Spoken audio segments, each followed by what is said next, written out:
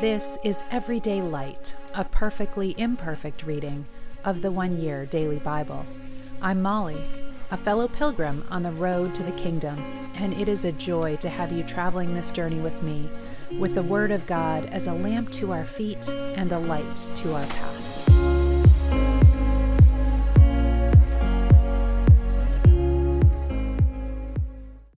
Welcome. This is the One Year Bible reading for October 8th, and we are in the book of Jeremiah at the beginning of chapter 10 this morning. Hear the word of the Lord, O Israel. This is what the Lord says. Do not let nations who try to read their future in the stars. Do not be afraid of their predictions, even though other nations are terrified by them. Their ways are futile and foolish. They cut down a tree and carve an idol. They decorate gold and silver and then fasten it securely with hammer and nail that won't fall over.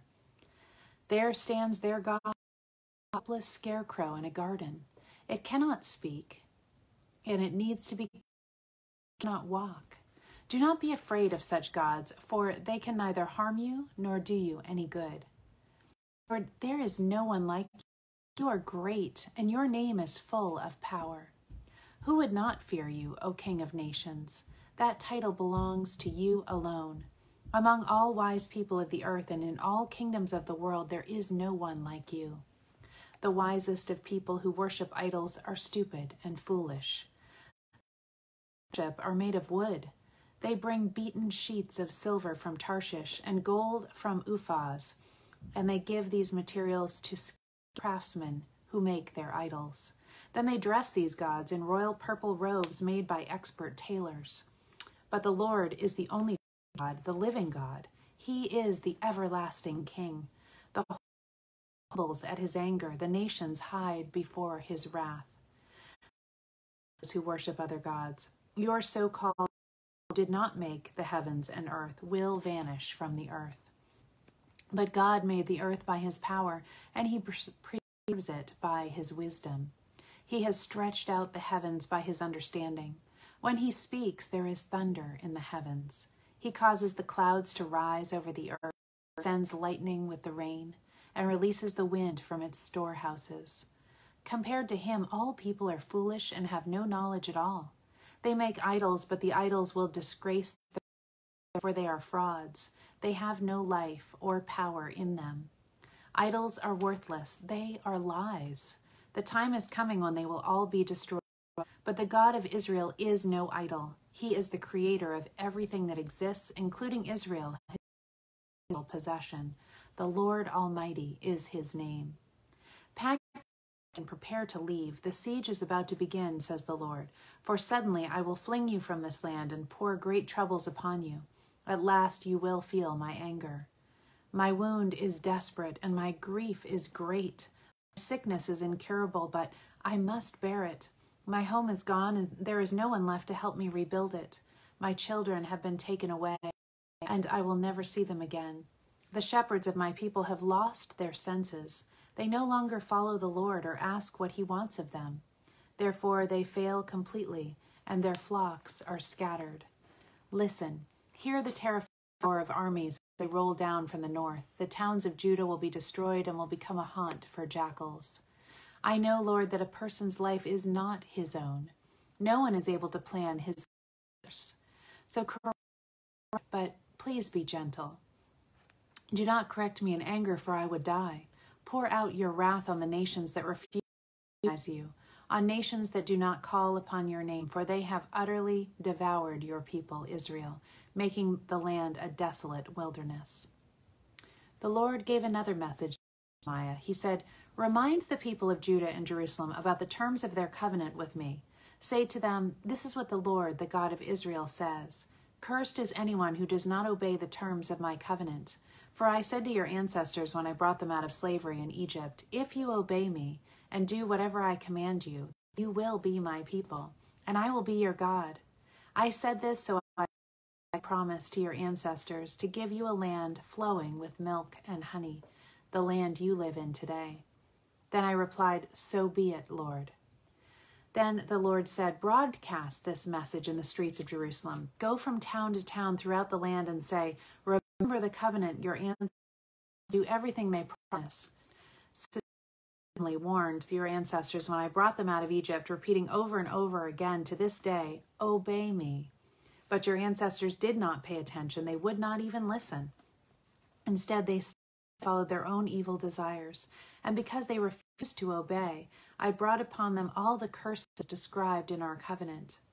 Again, the Lord spoke to me and said, I have discovered a conspiracy against me among Judah and Jerusalem. They have returned to the sins of their forefathers. They have refused to listen to me and are worshiping idols. Israel and Judah have broken the covenant I made with their ancestors.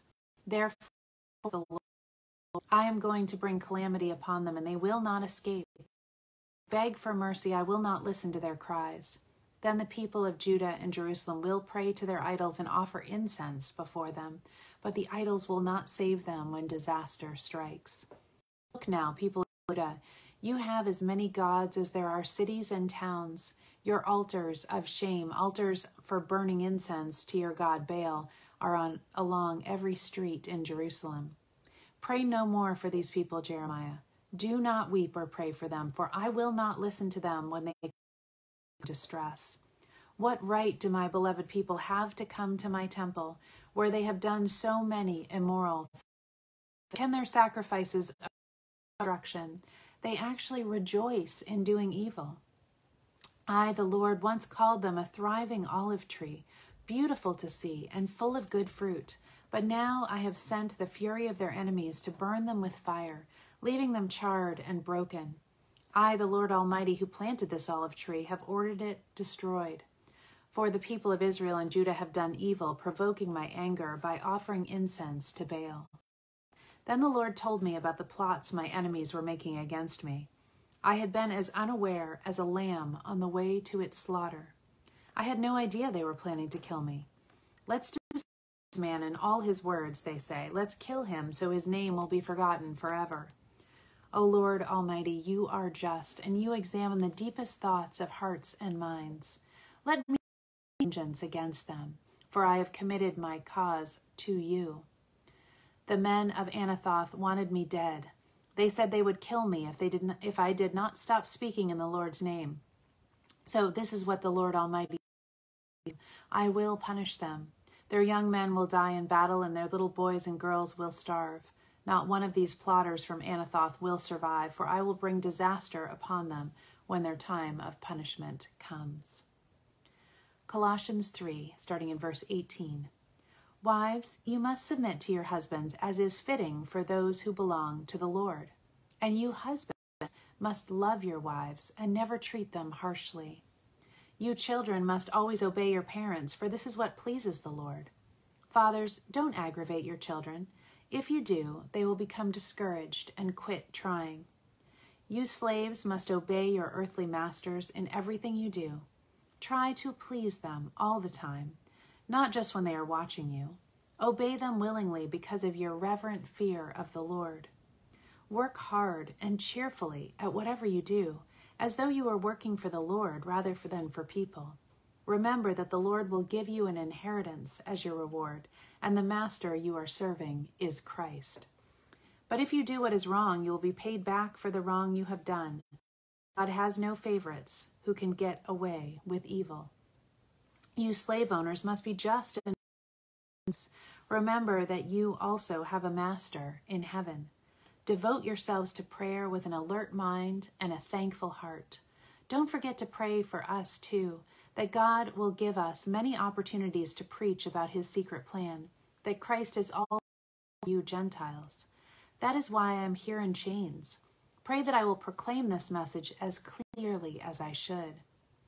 Live wisely among those who are not Christians and make the most of the opportunity.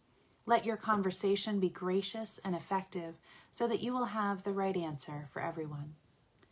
Tychicus, a much-loved brother, will tell you how I am getting along. He is a faithful helper who serves the Lord with me. I have sent him on this special trip to let you know how we are doing and to encourage you. I am also sending Onesimus, a faithful and much-loved brother, one of your own people. He and Tychicus will give you all the latest news. Aristarchus, who is in prison with me, sends you his greetings, and so does Mark, Barnabas's cousin.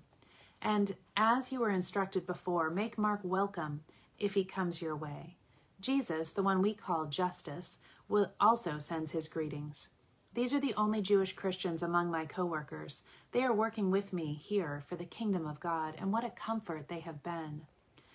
Epaphras from your city, a servant from Jesus Christ, sends you his greetings. He always prays earnestly for you, asking God to make you strong and perfect, fully confident of the whole will.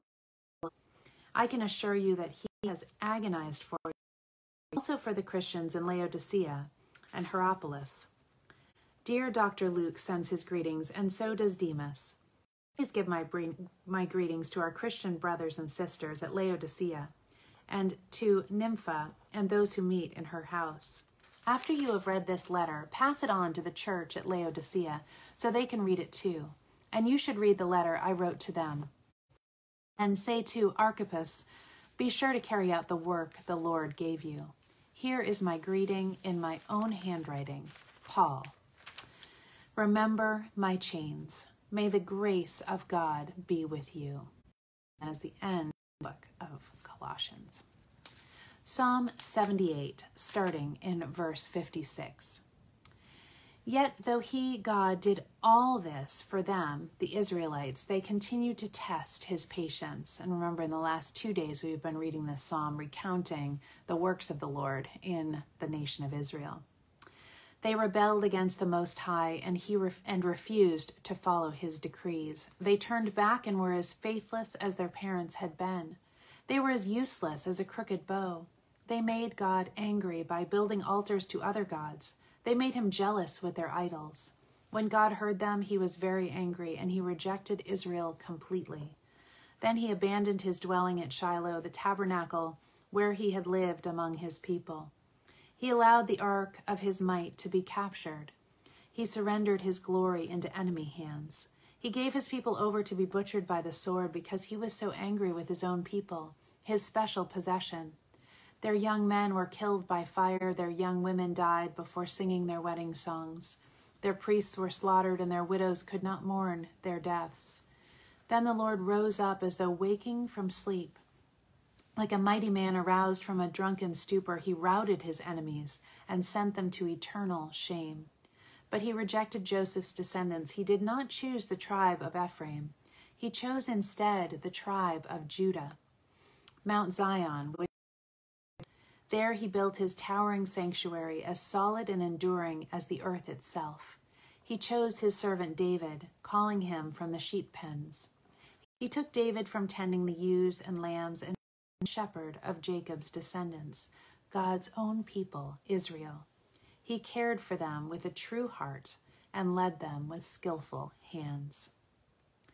Proverbs 24, 28 and 29. Do not testify spitefully against innocent neighbors. Don't lie about them. And don't say, now I can pay them back for all their meanness to me. I will get even. And to end today, I have a section from Paul David Tripp's New Morning Mercies.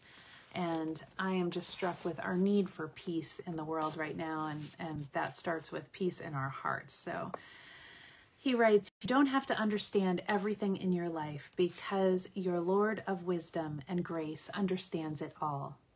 It is a paradox that many of us don't handle well. We were created by God, human beings, and we carry around with us a desire to know and understand, but we must not forget that we will never experience inner peace simply because all of our questions have been.